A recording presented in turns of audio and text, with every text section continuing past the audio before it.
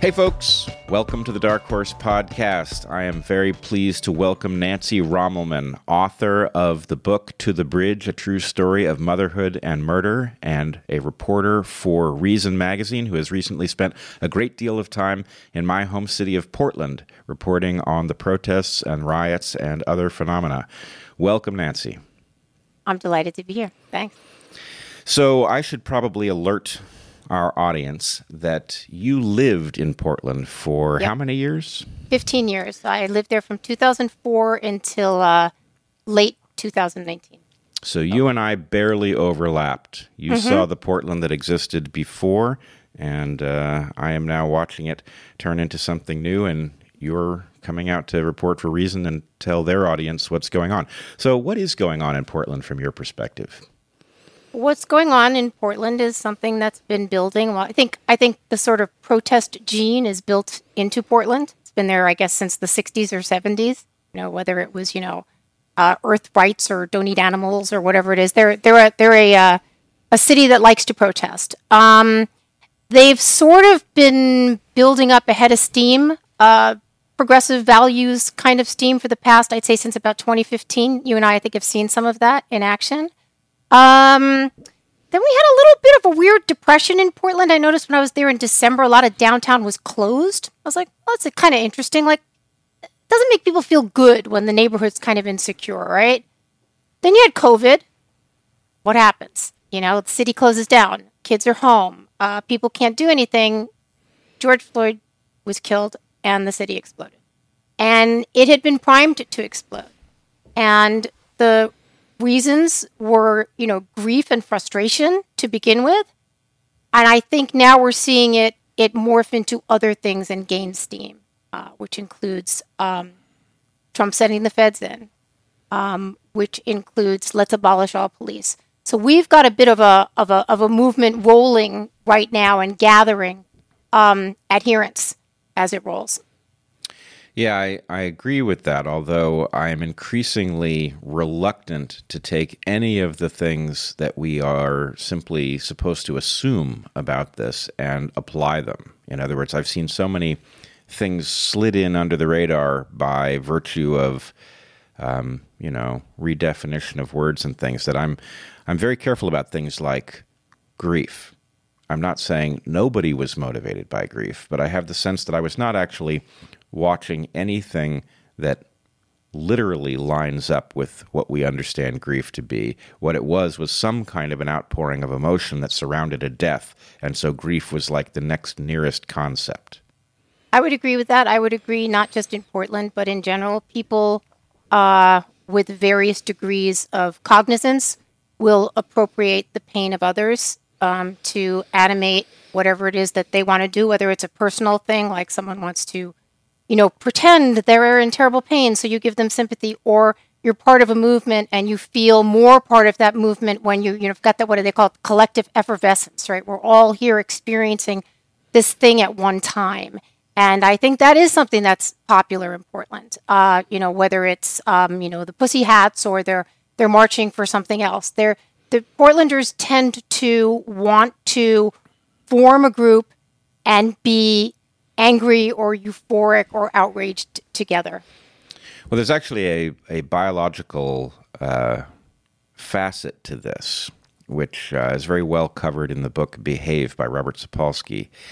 And it has to do with oxytocin, which many people take to be the love hormone. But it turns out it's a great deal more complex than that, because it is really the in-group, out-group hormone. And so it does accompany, for example, the birth of a child. A mother will be flooded with oxytocin and feel this incredible bond to her child initially.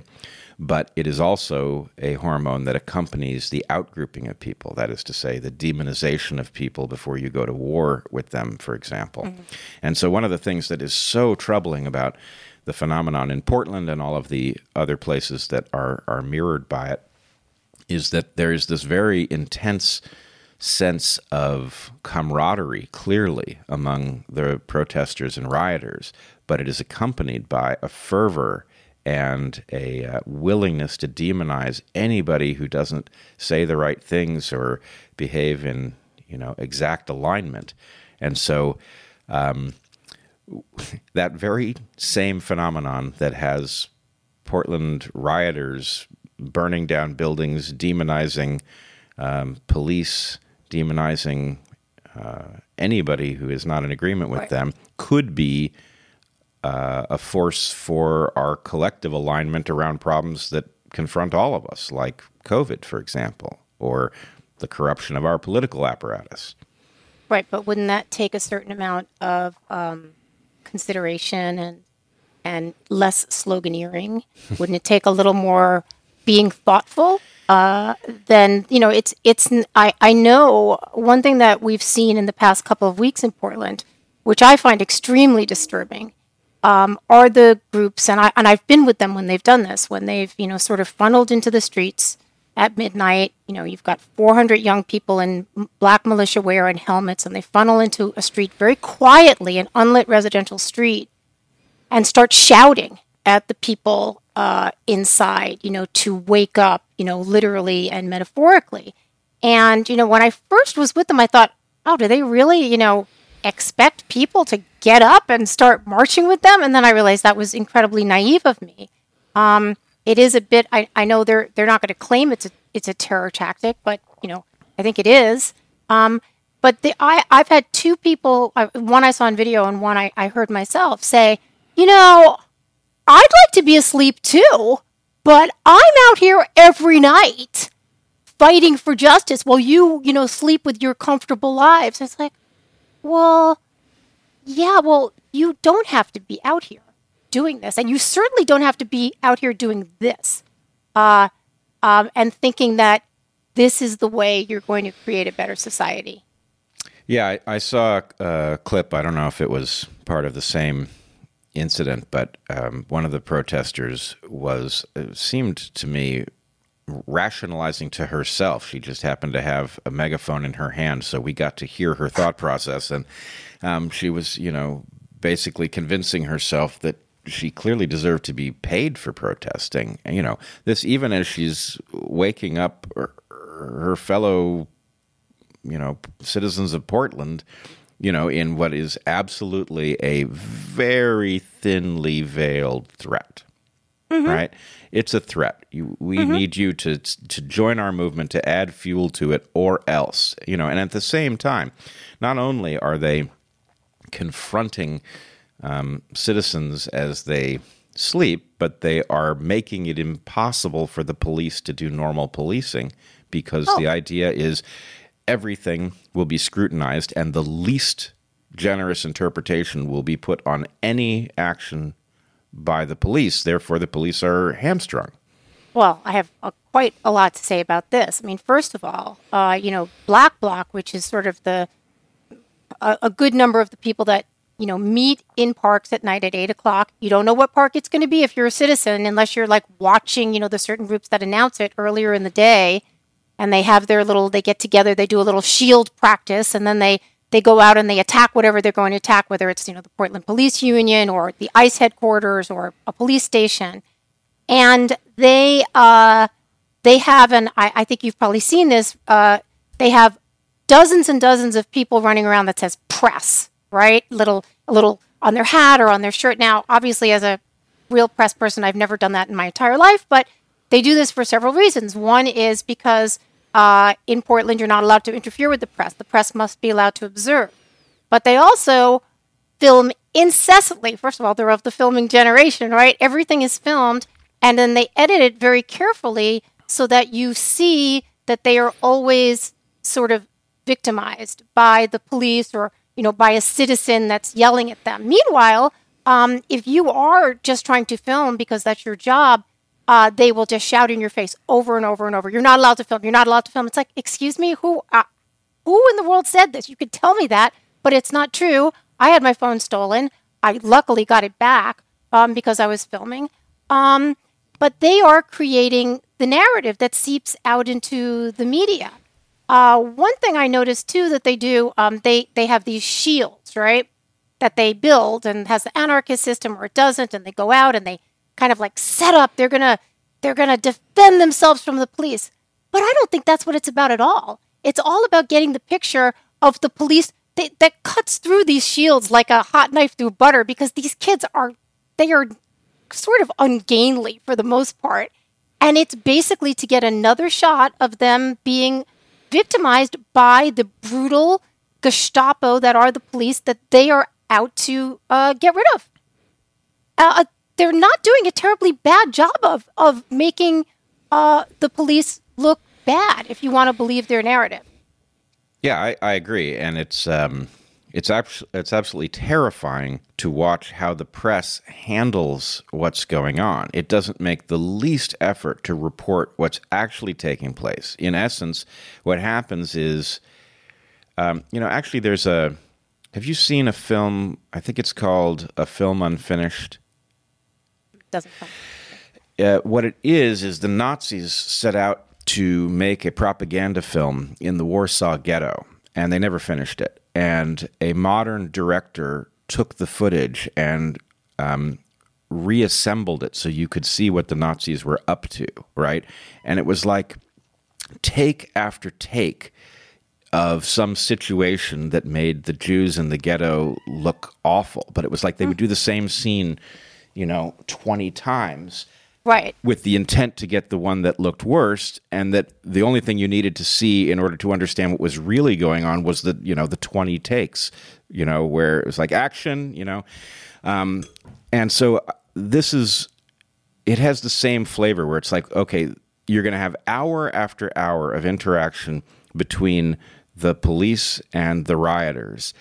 And they're going to cut to the 15 seconds that if you just don't see what happened right before and right after, you'll take this to be the police aggressing against the rioters. And the fact is, the other story is right there ready to be reported. But right. What I don't see is the national press anywhere. No, well, that's interesting. I didn't see much national press when I was in the ground, either in front of the federal building or when I was going out last week with them on the ground. There's a lot of news going on in the country, obviously. Portland is a story. But a lot of people, I think, are, just relying on, grabbing these clips from online. And most of it will grab the narrative that it's like, the evil feds and the evil police. And then, of course, unfortunately, you have on the other side, which they just grab the absolutely worst thing that some protesters or demonstrator, I'm calling them demonstrators now, because if you call them protesters, people are like, are you kidding? You're going to still run with that line? And if you call them rioters, then they're just out there peaceful protesting. So I'm settling on demonstrators right now. I want to come back to that, but I finish your riff, and I want to come back to it. I'm just saying you've got the other side of the press that goes too far, I think, sometimes, which is like, savages coming to your city. And it's like, okay, guys, the story, you have this on a side, like the story's in the middle for the most part. So that's been the story I've been trying to tell it. Anyway, demonstrators, go for it. Well, first of all, I'm not so sure the story is in the middle. Okay. The story is not the version that either of the two now discontinuous elements of the press are reporting. So I guess maybe technically it's between them, but, well, maybe the best way in here is the question of what we call this phenomenon. And my feeling is, and frankly, I faced this all the way back in 2017, right? I find the world is now catching up to the question of whether you call them protesters or rioters is essential. And what I've been saying very clumsily for all of these years is I call the thing that showed up at my classroom, at 10 in the morning on May 23rd, that was a protest, and I say it quickly devolved into riots, which it did. They were barricading buildings, they were kidnapping members of the administration, they assaulted people, they had the police stood down, and then they wandered the campus with weapons. So the point is, protest and riot both have a relevance, but it's actually a temporal shift is what happened. And the same thing happens here in Portland with a twist, which is there is a protest that happens every night, and it predictably turns into a riot. And so, in a sense, this isn't even the situation that happened at Evergreen where things plausibly escalated. This is actually a plan, and in some sense, the protest is there to be captured. For those who are reporting to an audience that wants to hear that Portland is finally standing up against police brutality and that the feds are coming in to, to institute some kind of fascist thing and they've been repelled by the protesters who valiantly confronted them or something like that. If you're, MSNBC, then the point is, what time to show up to see a protest that's a protest. But if you are engaged in a protest that for sure is going to become a riot later in the evening, you're actually signing up for responsibility for that riot. That's my opinion. So I'm going to walk back a little bit what I said in terms of the stories in the middle. I think the story's all over. I think that all of these things can be true at the same time. And I'm going to agree with you that say, yes, because there were people that are sort of in the middle. I mean, there really were people that are like, I really want to do something to try to make it better so, black men are not killed. I mean, they really are trying, but they're not the people really around anymore. And I actually don't think, not from what I've seen. I was in Portland all last week for about a week and a half. The sort of more peaceful protests, they've really died down. You really don't see those anymore. Those people are not marching anymore in front of the building. I did see a nice cavalcade of cars one night going through Northeast Portland. That was super peaceful. They're kind of with flags and tooting and, they're part of the community too. But all of that is sort of now receded. What we have consistently every day now, except not last night, weirdly, and there's some questions about why that was, is we have the Black Bloc, which is the sort of, Antifa-esque arm that believes in, by any method, including violence. And we've got some Black Lives Matter protesters. We've got some randos. We've got some hotheads. We've got some people that are confused. And they do have a plan. And I know that because I have been speaking with several of them. They're not supposed to talk to you, but they do sometimes because people need to tell you their story. And they definitely do have a plan. And their plan is basically to get the populace of Portland to mistrust the police enough that it's not just a matter maybe of defunding. It's a matter of the police are not going to be people that you're going to call because you don't trust them anymore. And also because they can't respond, right? Yeah. Portland is already down, I think it's about 500 officers than they should be. And then they've got people that are retiring early because who the heck wants to be a Portland police officer in Portland right now? Or they're just resigning and getting the hell out of there and doing something else. So you're down 500 officers, right? And then you can't replace them. Like you can't replace them fast enough. Then especially if you're defunding, because the obvious way to replace police officers who are fleeing in droves is to make it a more attractive job, effectively pay them for hazard pay. So you're cutting the police at the same point you're demonizing them, which is going to result in fewer, worse police.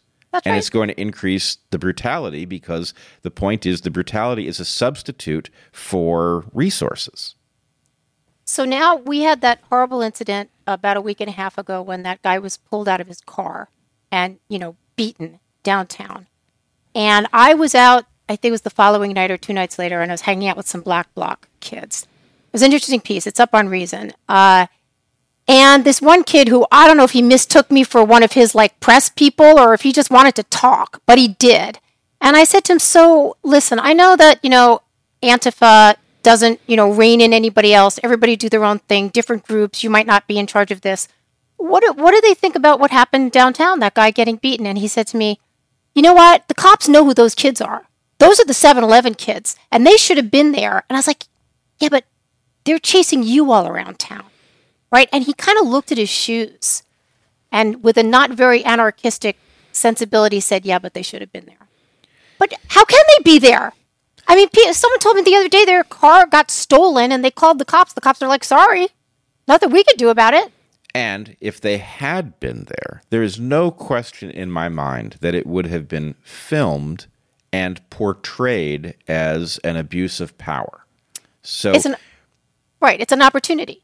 It's an opportunity to make the police look bad at every turn.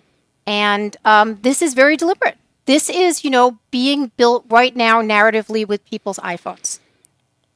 That's what's happening. It is the construction of a false narrative over things that kind of happened, sort of happened, right? You can piece together a very false story out of things, out of edits, basically. The editor rules the narrative in the video age. And the problem is, first of all, this black bloc thing goes on all the time in the Pacific Northwest. It's a feature of the landscape, right?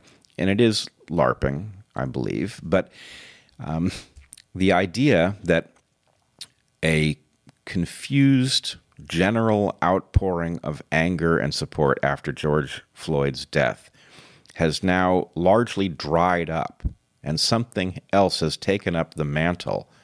But it was doing its thing before this, right? It wasn't. Absolutely. It was about tearing down civilization from the beginning. It's been demonizing cops since, Occupy and before. Yep. Right? And the point is, it's just continuing to do its thing. But now it has the attention of the world, and it has this cloak that it is using, which has to do with protecting black people and improving the quality of their lives. And it's unassailable, right? Because if you complain about it, if you say, guys, why don't we sit at the table and talk about this? Then it's like, well, you're a racist. It's like, well, no, actually not. They feel that whatever they're doing now, they have cloak is exactly right. Whatever they're going to say is unassailable. I'll tell you one more thing just to get back to the editing, and then we'll move on. The first night I was in Portland last month, the federal building stuff was really in high gear. And they attacked the building for about 3 hours, setting fires, trash, burning barbecues, this and that, knocking down fences. And they got in and were tearing off the plywood and smashing it down with a fire extinguisher, something I filmed, by the way. And to show you what people want to see, when I put it online, somebody commented, "Oh, I can tell Nancy Rommelmann staged that in a studio because, you can see the shininess on it." I'm like, what are you talking about?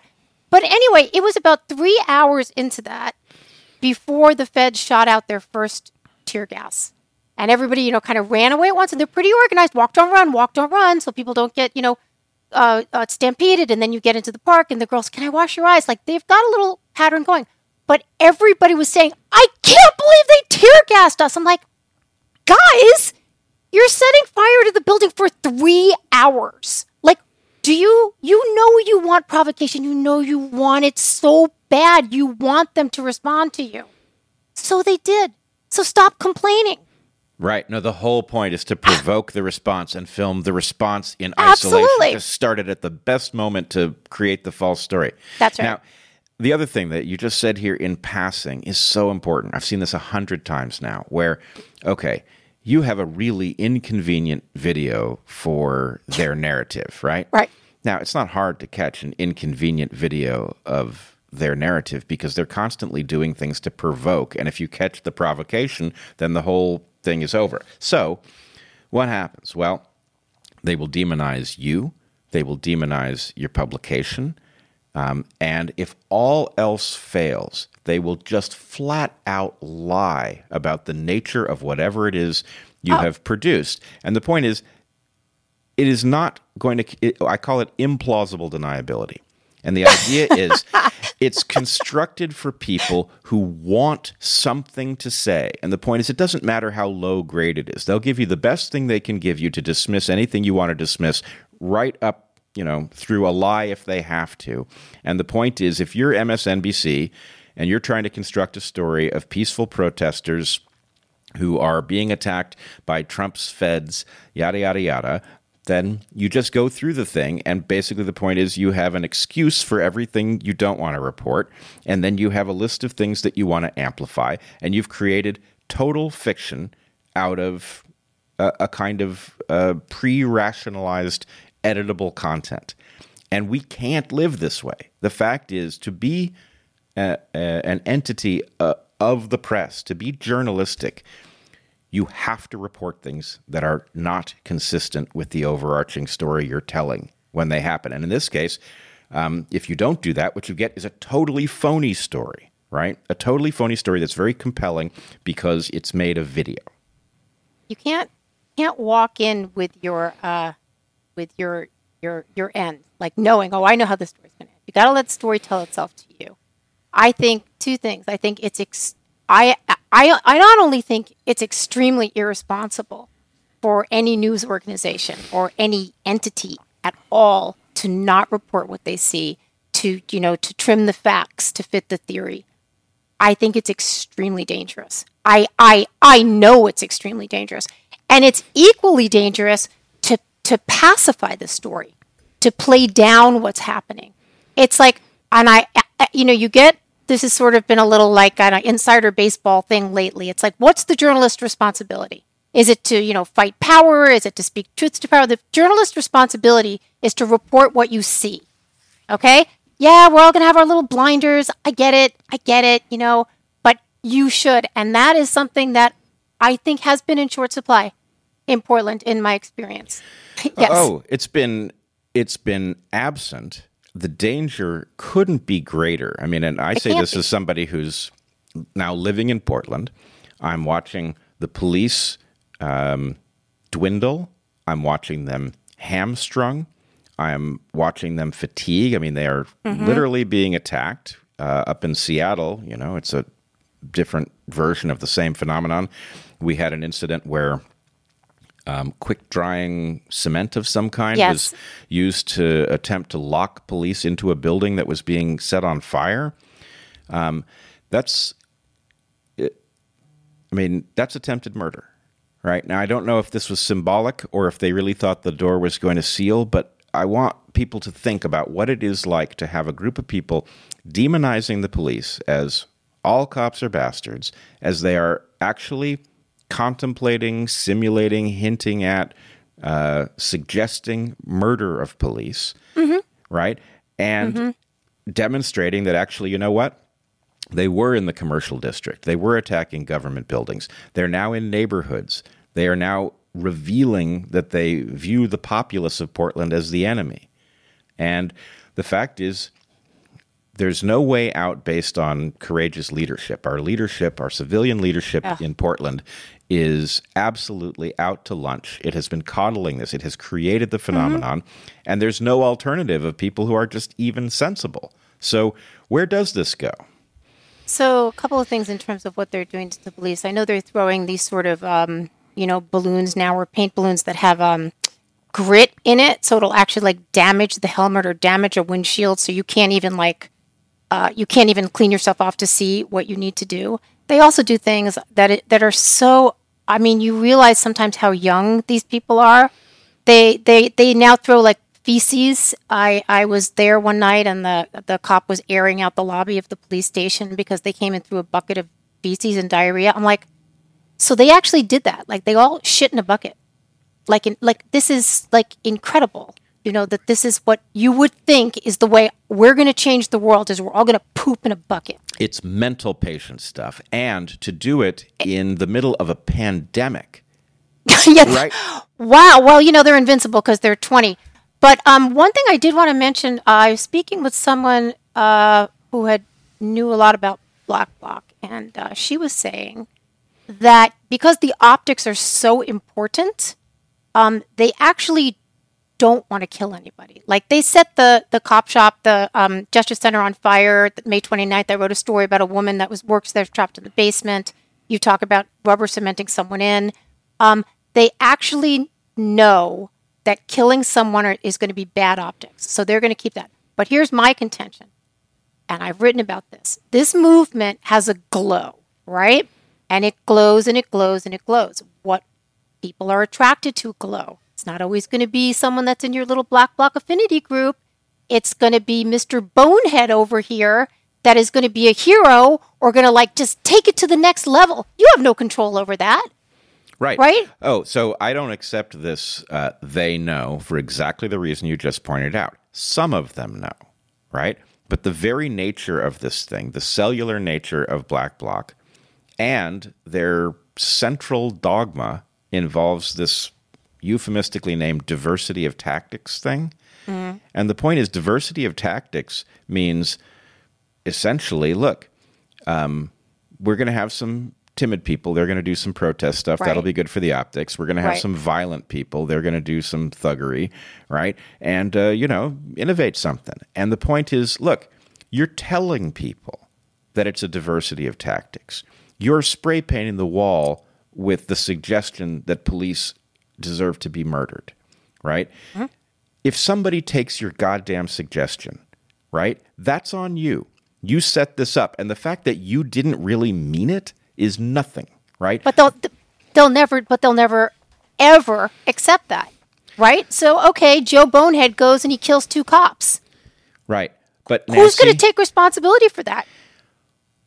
Why do we care what they accept? They are in violation of the law. They are proposing things that are inconsistent with the continuing of society. We have every right to shut this down. And you know what it's going to look like when it gets shut down? It's going to be ugly. So be it. That's the nature of it. Well, I've talked about this before. You and I think, even talked about this. It's like, how elastic is the term peaceful protest, right?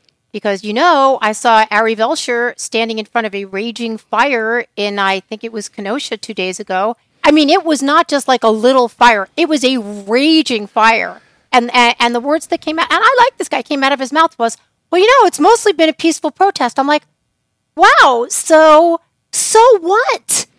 Okay? The people in Portland are now across the country in cities. Peaceful protest now also means the destruction of property. It means waking up citizens. It means throwing feces in the police station. All of this in Portland now, because of what the DA there has done, not prosecuting a lot of these crimes against the person. These are now considered, that's peaceful protest. It's not. Well, but the thing is, on the one hand, I watched, the intelligentsia of Twitter finally get its act together on this point, the way it finally got its act together on the difference between a protest and a riot a couple weeks ago. Yesterday or the day before, suddenly I started seeing the right discussion about peaceful protest. But wow, are we late to this party, right? This is not a peaceful protest. This is the uninvention of the distinction between assault and battery, right? If you have a bunch of people marching, raising their fists in the air, who know that there's going to be an attack, there's going to be, arson, an attack on a federal building, there's going to be projectiles launched at officers, they are involved in the equivalent of assault. The battery begins at the point that it becomes physical, but the protest is a threat of that thing that comes later. And so I don't want to pat us on the back for finally discovering that peaceful protest is an insane concept, because we shouldn't have taken so long to articulate this. This was obvious from the get-go. As soon as we had a pattern where every night you had a march and then violence, the point is, okay, everybody who's marching knows the violence comes later. Well, I think we started out talking about why this can happen in Portland. And you've got a lot of people in Portland who, again, they're just sort of, they want to identify with these progressive values. Maybe they dreamt of being a little more radical when they were in college 20 years ago or something. The last night, for the last trip I was there, I was down at the federal building. The feds were still inside. And it had grown from 150, kind of ratty kids smacking stuff around to 2,000 people with vendors and a really, really nice laser light show against the building. As I've said before, not built by your kid in her bedroom, okay? This was, I'm not saying it was Nike, but it's like, my mind, it was like, oh, you know who did that? It was someone who's not going to actually come out at night and protest, but it's someone going, hey, I support these kids. I support, change in our society, so I'm going to do what I can. They've got, I know in June there was a $500,000 bail fund set up for kids who got arrested. I covered the fire in Kenton when these protesters got they were setting the police building on fire. The police kettled them away. They ran through Kenton, which 2 days before had just built this lovely plaza to help businesses because of COVID. They set it all on fire. The next day they had a check for $2,500 from the protesters. I said to the head of the business association, I'm like, he's like, yeah, I don't think it was the same kids that set fire. There are people looking out for for this and supporting it behind the scenes, in whether it's just emotionally, financially, creatively. Or defensively. Oh, definitely. Because also they don't want to ever have anybody else be right about their city, and the Trump hatred is so thick and so deep. But I have a question for you. Now that we see nightly, and it has been nightly, though last night apparently was quiet in Portland, which is the first time in 93 nights. If neighborhood blocks are being walked down and the kids are shouting, get up, motherfucker, get up, and shouting in people's faces, I mean, it doesn't matter. You could be in there with your husband dying of cancer or your 4 kids or your mother with Alzheimer's. Doesn't matter. They don't care. Do you think there's a point where people are going to go from just being either actively supportive to quietly supportive to afraid to then maybe getting over their fear and saying no more? Absolutely. Now, it's not going to be everybody. Some people will bend over backwards in order to, be more supportive because of their fear, right? That's the problem, is that the game theory actually does result in a certain number of people becoming monsters themselves in order not to be the target of this thing. That's why they do it this way. And then a lot of people are going to be quietly willing to do something to oppose this, or at least rooting for something to oppose it. Now, the problem is, apparently, our mayor is so dumb that he doesn't understand that there are a great many people who do not feel safe saying they would support an aggressive hand in doing away with the nightly violence. But quietly, that's what they want, right? If every neighborhood is on the map of places that the black bloc is going to come and harass people, then you can imagine there are an awful lot of people living in those neighborhoods rooting for something to stop it. But Mayor Wheeler only sees that which is said out loud. And in a culture of fear like this, you know what's said out loud? That's what's said out loud. Yeah, exactly. And even though people may feel that way, and I have some people sort of feeding me that, like I'm asking my neighbors, do you feel this way yet? And last week they're like, no, go kids, go. And this week it's kind of like, no, but who's going to actuate it? Who's going to actuate this change? It's not going to be the city council. The city council, who are so completely pro this sort of progressivism, whether they admit it or not. They are supporting this and have been supporting this by all of the laws that they keep passing to, give the police less power, to make sure the feds don't come back, to make sure things aren't prosecutable anymore. So who's going to actuate it? No, it's going to be a catastrophe. And you know what? The fact is that catastrophe is going to result, in my opinion, very likely in a landslide for Bush. I mean, Bush. What am I talking about? We'd be happy with a landslide for Bush, right? It's going to be a landslide for Trump, because silently, all the people who know that this goes nowhere are going to end up holding their nose and voting for him. And, then what?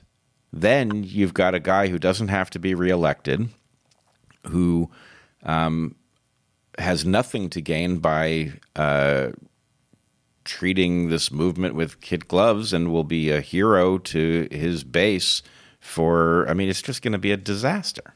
It's very interesting because I find it so shocking, the idea that just about any Portlander would vote for Trump. I do think, we've got an openly Antifa mayoral candidate, a woman named Sarah Iannarone.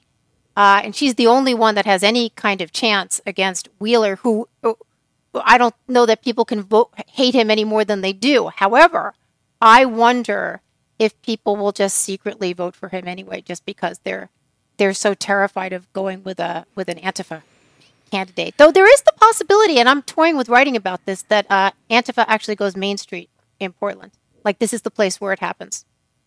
What would that look like? Well, that would be enough of success if you actually had. Antifa is apparently. I'm not an expert on it, but it's pretty decentralized. But there are things that they want to get done, including defunding the police. And if you can get the police weak enough, I don't think you'll defund it all the way, but it will be sort of only for people that are willing to be law abiding. Then you vote in this Sarah Iannarone, who is openly pro-Antifa, right? Now, Antifa doesn't have a figurehead. Deliberately. You still haven't told me. Hold on. Okay, go for it. So you now have a figurehead in Iannarone, right? But is she the one that's like pulling the levers? I don't know. Does she, I don't know. But if she's in power and she's pro-Antifa, what happens to the sort of systems and the structures of policing and stuff we have in the city? It collapses. Right. So I've been told, though they would never call themselves this, that, Antifa's ready to step in and police. Well, but we've seen this. I lived it. Okay. I was hunted in my own neighborhood at Evergreen when the president of the college stood the police down. Right. So I lived it.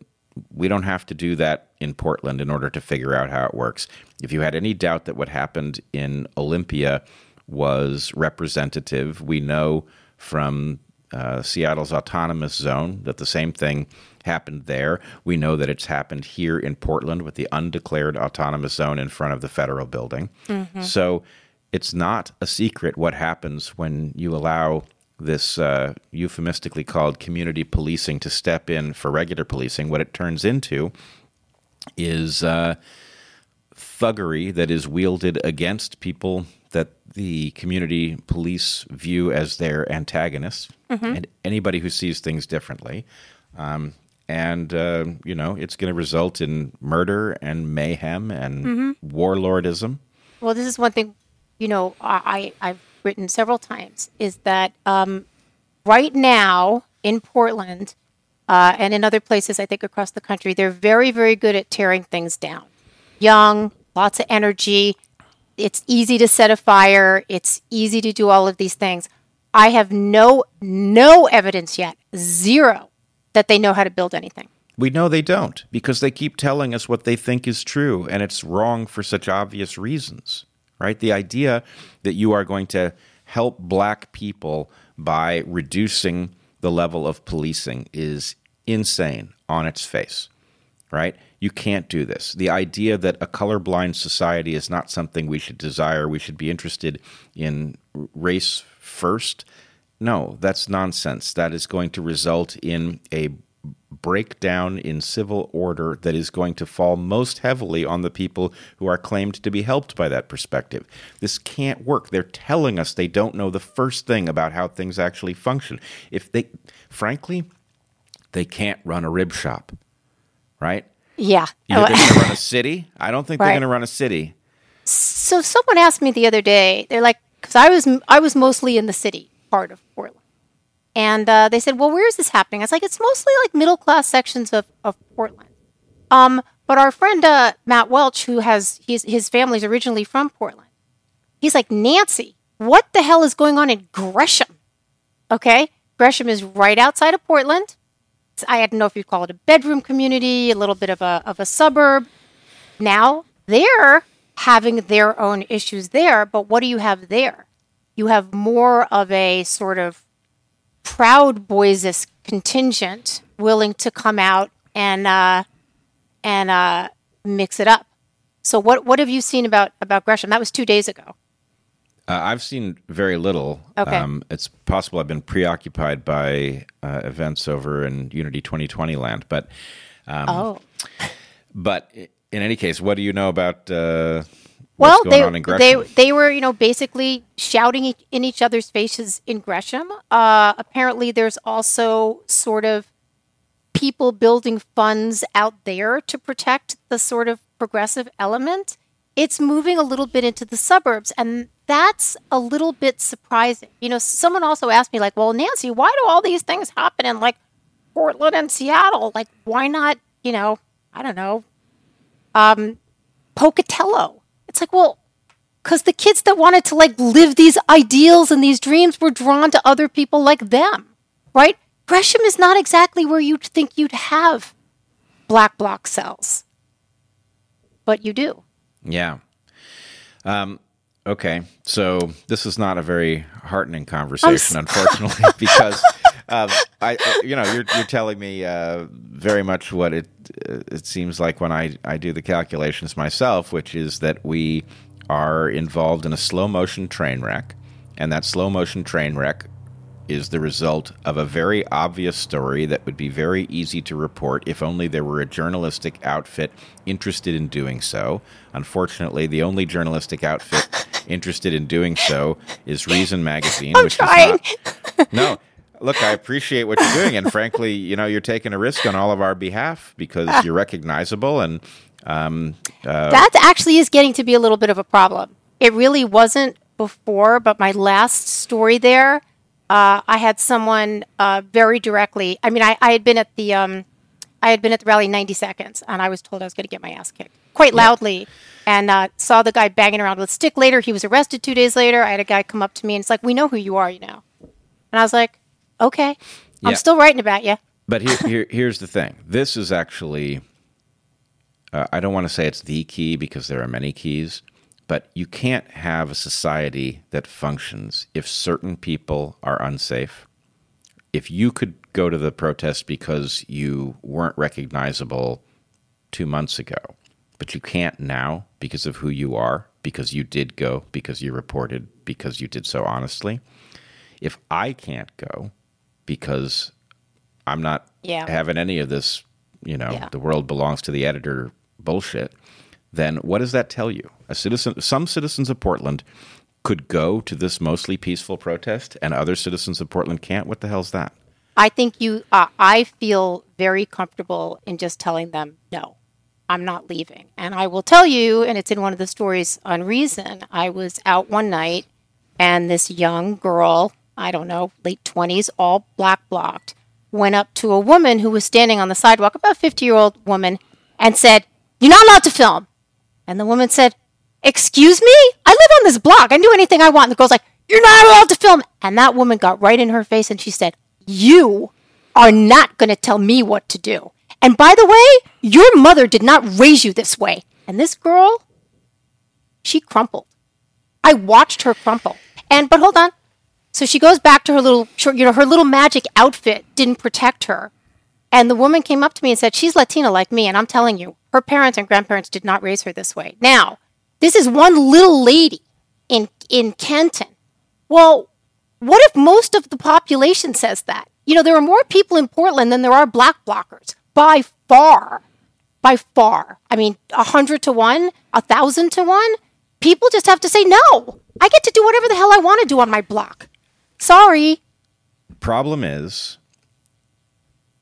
the people of Portland are having their empathy weaponized against them. Their desire to do the right thing with respect to the situation that Black Americans find themselves in, and I believe that there is a situation and that it does require redress, but that desire to be on the right side of that issue is being cynically used by the Black Bloc Antifa contingent, and it is going to result in people not standing up. But nonetheless, I agree that you and I could go anywhere in Portland, and 95% of the people we interacted with, no matter how troubled they are by either one of us, would leave us alone. That does not mean it's the same problem as the crazy person who doesn't understand that the graffiti invitations to murder that are spray painted all over the walls of downtown are not to be taken literally. I don't think either one of us would be safe down there because of the 5% that isn't in on that part, or the 5% that says that the people who think that that's symbolic are wrong, and the important thing that we do is commit violence against people who are describing the other narrative. And they want to be a hero. I mean, there was a kid that was arrested, I guess, about a week and a half ago. He was the one that went to a rally with a gun, and he fired off a couple of shots, and he was arrested. And through the grapevine, I heard I guess he'd been in the military, and he's like a deeply troubled, really swayable kid who, found a place to be, whether I don't know what particular anti-Black Bloc group it was, but he decided he was going to be like the good guy and go out and do this. And he's the person that you have to be. Where it's always it's sort of the quiet one you wouldn't suspect that you have to be a little bit worried about. Maybe not the kid that's just screaming in your face. Right. But we can't very well have a city in which people's political understanding of the world, I don't even want to say it's a political perspective. My feeling is I'm interested in the real story, as you are. The interest in the real story makes us, I believe, demonstrably less safe in Portland, and you can't have a city that functions that way. The fact is, a city has to be indifferent to what you think is true. That's one of the foundational principles of this nation, and we are descending into a situation where not only is race going from something where we aspired to a society in which it didn't matter, we're headed the other direction where it matters more than anything else, but we are moving from a society in which you're free to think and say anything to one in which what you think and say dictates your quality of life and your safety. And to say that is unsustainable is just, it is the very beginning of what it is. It's the beginning of madness. Do people start leaving? Because I've heard some people are. Of course. Yeah.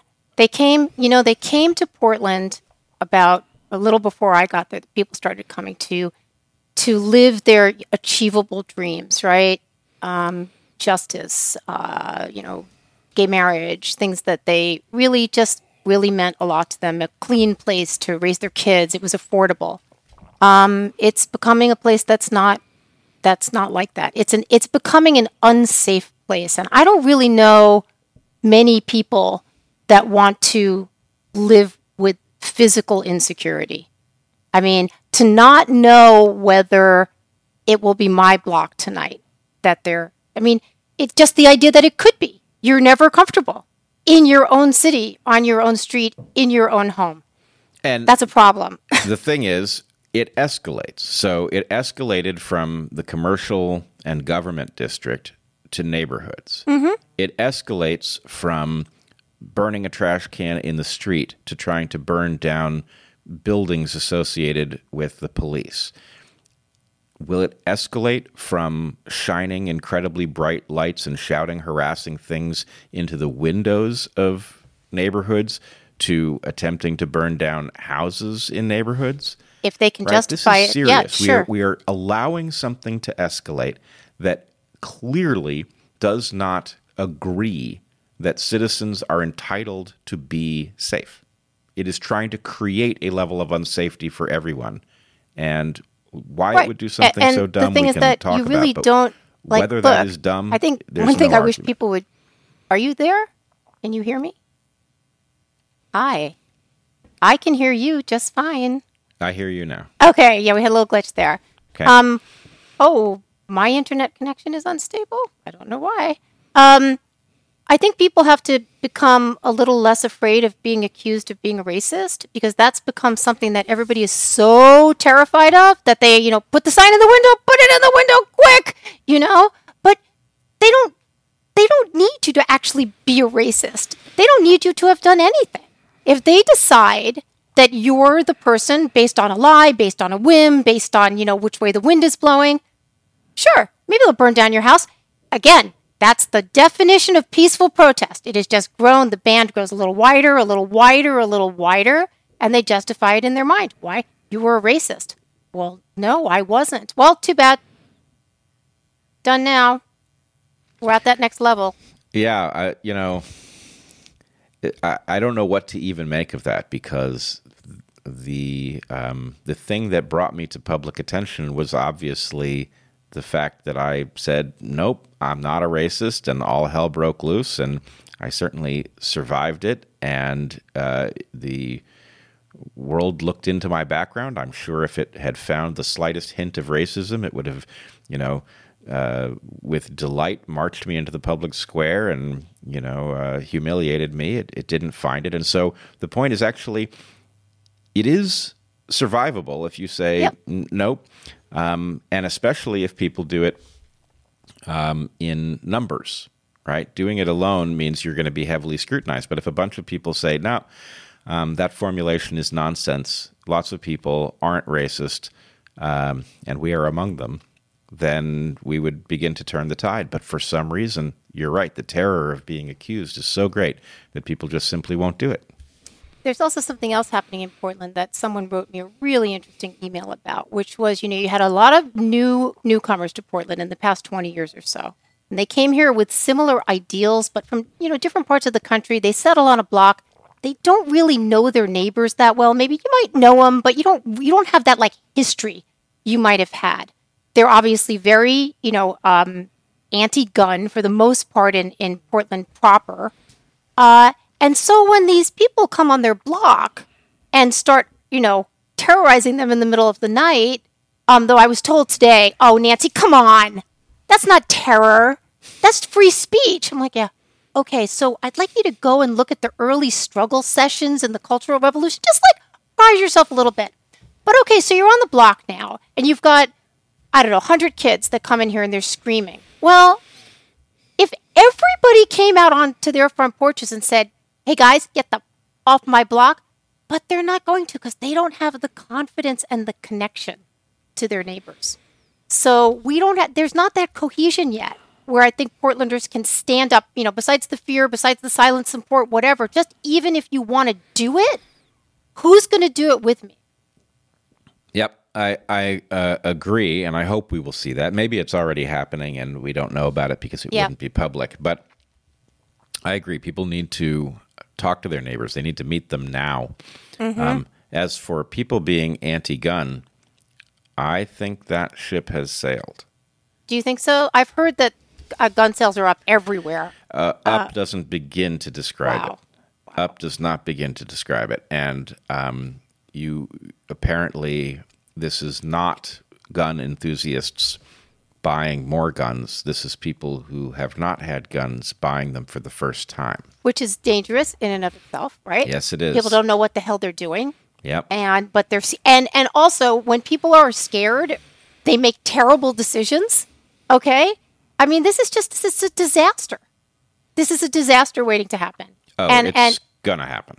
I interviewed someone the other day, and he said, it is a testament to the passivity of Portlanders that no one has been shot yet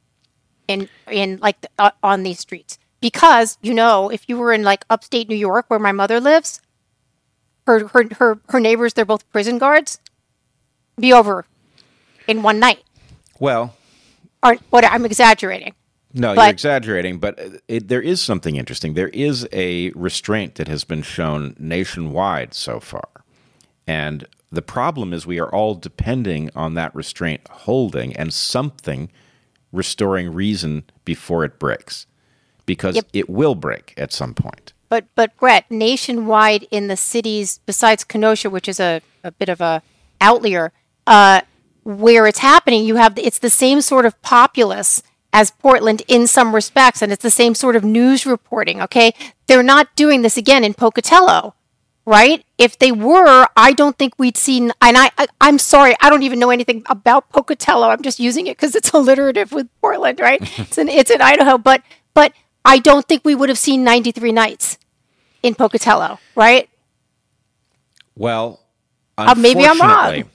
Unfortunately, the restraint, I believe, has a lot to do with an analogous kind of game theory to the one that creates looting and rioting, right? So basically we hire collectively, we don't want to spend more money on policing than is necessary. So we spend enough money to keep things more or less lawful during normal circumstances. And then every so often, something will call the attention of a great many police so that the right number of police is suddenly too low. And you get looting because people realize the law is not being enforced and this is their opportunity. So my point would be, until mayhem has broken out, the risk to people for taking the law into their own hands is sufficient to keep them from doing it. At the point it becomes commonplace, then it's going to skyrocket. And so my plea to our fellow countrymen is we have to get a handle on this before that happens. All hell is going to break loose. It's not going to be a slow ratcheting up. It's going to become suddenly much more common. And at that point, it becomes much harder to address. It's going to be very hard to put the toothpaste back in the tube. That's right. It's like bankruptcy. It happens slowly and then all at once. Or pain, like when you've had an operation, they're like, stay ahead of the pain. Take that painkiller now, because once you're in pain, then you got to just suffer. So yeah, I would say, and I would agree with you, like, get to know your neighbors. Decide, like, do you want this happening on your block? And if you don't, then talk back to these kids. Because, Bret, I have seen these kids crumple so many times when it's one-on-one. And I'll tell you another thing, which people don't want to hear, but it is my responsibility as a journalist to report this. Most of these kids that I have talked to one-on-one are extremely polite. Do you want some water? Can I get you a donut? How are you? This and that. It's like, and this is not that they're like, oh, I'm going to put on the nice little act for the journalist. Like, they're kids, but you get them together and they are going to get that collective effervescence and they're going to get the sloganeering, and it's a horror show. But one-on-one, if you talk to these kids, I don't know, just to be friendly, to be nice, to whatever, you want some roast beef, or just to say no, they crumple. I agree with you. And, Lord of the Flies was one of the analogies that kept cropping up when Evergreen happened. And it was the same damn thing, which is that this, good kids hanging out with the wrong crowd turn into bad kids. That's what's going on. So somehow, on the right, I see a lot of demonizing of the individuals involved in this, but it's not the individuals. It's the de-individuation that is so dangerous. Yes. And, it's not unsolvable, but you do have to say no. And, you have the same thing, you demonize like the Proud Boys or Patriot Prayer. And I certainly get it. In the media, these are not people that are very popular. But I've also met a lot of these guys one-on-one. And they are, one rinsed my eyes the other day, right? And he was can I help you? He was like super gentlemanly. Now, that's going to be super unpopular to say. But hello, all those people ready to, say I'm a Proud Boy supporter. I just said the same thing about the Black Bloc kids. Because we all put on our pants one leg at a time, okay? Yes, there are bad apples. Yes, when they get together, things can be terrible. But individually, they're mostly just young people. Yep, it seems I to agree. Me. And they're responding to the situation they find themselves in. So, all right, you've said something unpopular about the Proud Boys containing human beings. Yeah. Now it's my turn. Sure. So when I first moved to Portland, there was one of these announced rallies by the Proud Boys and Patriot Prayer, and Antifa announced they were going to have a counter demonstration, and Andy No suggested that I go and check it out, which I thought was a good idea.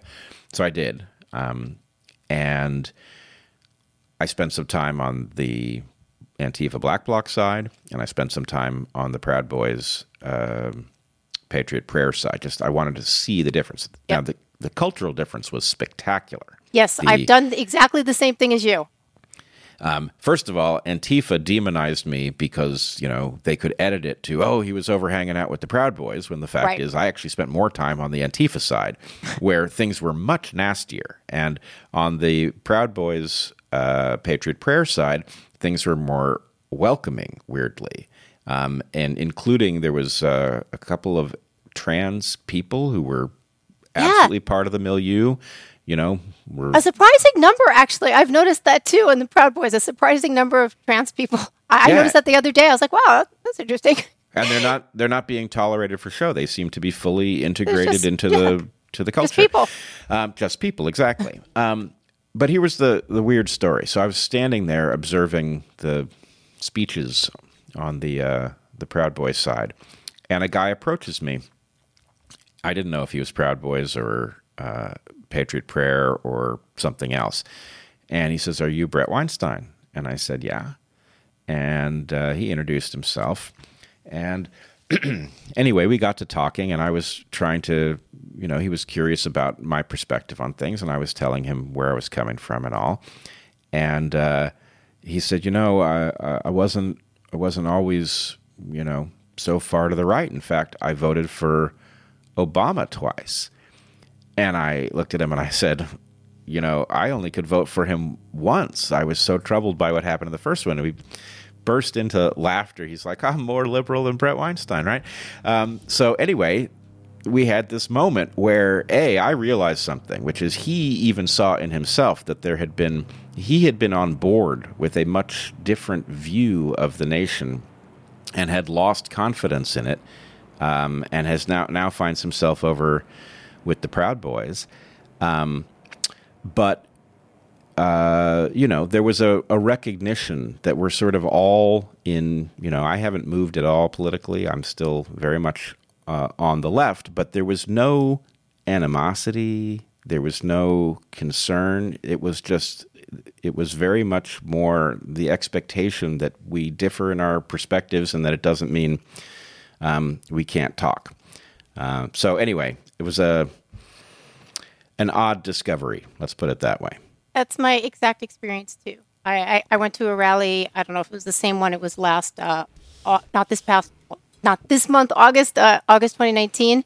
And I did the exact same thing. I spent time on the Antifa side. I spent time in like the Keep Portland Weird side, which was hilarious. I talked to some John Brown gun people. I spent time with the Patriot Prayer and the Proud Boys. And the only place that I felt unsafe was with a line of black bloc kids that were all sort of really identically dressed with, not with shields, but with umbrellas. And one kid had black brass knuckles, and he did that to me.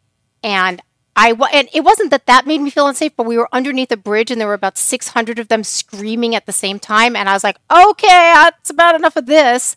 But otherwise, you talk to them again, one-on-one, when they're willing.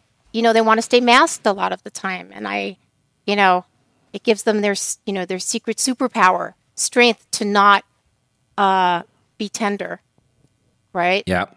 Yeah, to not be human. It frees them from the normal stuff that would otherwise overtake them.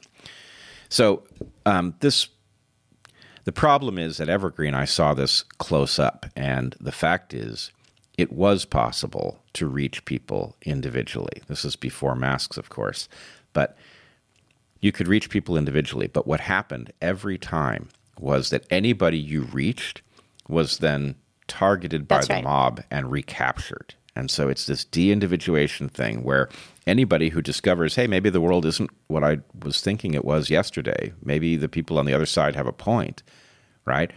That is ephemeral. Whatever recognition they had gets punished, and they go right back into behaving as a mob. Well, you called it out-group, in-group, out-group. I mean, we both know that when someone comes to your defense, they are then the next ones that are attacked. And that's why people don't do it, because they're afraid. And we both get that. Like, it's not fun to be, the person that's, under attack by hundreds or thousands of people. But yeah, or I remember Heather, your lovely wife, saying to me one time that, some people support you. A few people will support you privately. No, a few publicly, a few more privately. Most people sit on a fence and wait to see which way the wind blows. Yes. Then there are the ones who turn on you, which... Yeah, they turn on you. And wow, really vociferously, too. It's like, whoa, look at her go. Yep, exactly. Exactly. Well, they have to live with themselves. That's what I think. So I don't know how they do it, but yes, I don't either. I don't either. So yeah. But you can't live in fear of the weakest people turning on you in order to solve some problem of theirs. No, that would be a sad place to live. Yeah. So. Yep. All right. Well, this has been very eye-opening. Is there anything else you think we should say with respect to Portland or the larger context? I would be interested, only because I'm here in New York City right now where I live. I'll probably be coming back because this story is evolving. It was a quiet night last night, and that is unusual. Some people suggested it was because maybe, some of them went to D.C. for the RNC, and I think some did. I just think people really need to keep an eye on where this is going. And I think they really do have to say, I don't want to live this way. I don't think it's not going to do anything good for our city. I still call it our city. I live in New York now, but, for Portland. You know what? We're Americans. It's your city too. And frankly, I am very grateful that you have taken the time and the put yourself in jeopardy to report on the story, because as much as it would be tremendously important to have a much larger news organization do the job, in the absence of any major news organization properly reporting the Portland story, having you do it has been a godsend. I am super, super grateful to Reason for I emailed my editor, texted my editor one morning and just said, I want to go. She said, go. And they've just been super great to report for, and I will keep reporting for them. Yep, you are doing the work of the nation. Bret. You are. The fact is, Portland is an important story, and everybody's getting it wrong. And I appreciate, your absolute and evident commitment not to fall into either of the prepackaged narratives, because they're both wrong. Thank you, Bret. Thank you. All right. Okay. So, Nancy, people can find you on Twitter at Nancy, NancyRomm, Nancy Rom. They can go to nancyrom.com and see all kinds of stuff that I've done, and go over to reason.com. If you put in my name, you'll get all the stories, and there will be more coming. And they should check out your book, which is about a murder here in Portland. In Portland, a woman who threw her 2 young children off a bridge, and one died, one lived, and it was a story. Again, the narrative was told one way by the media, and I was like, nah, I don't think so. I don't think that's the story. So yeah, that's called To the Bridge, A True Story of Motherhood and Murder. Wonderful. Well, thanks so much for joining us, Nancy. It's been a great conversation, and I look forward to the next one. Okay, thanks, Bret. Be well. You too.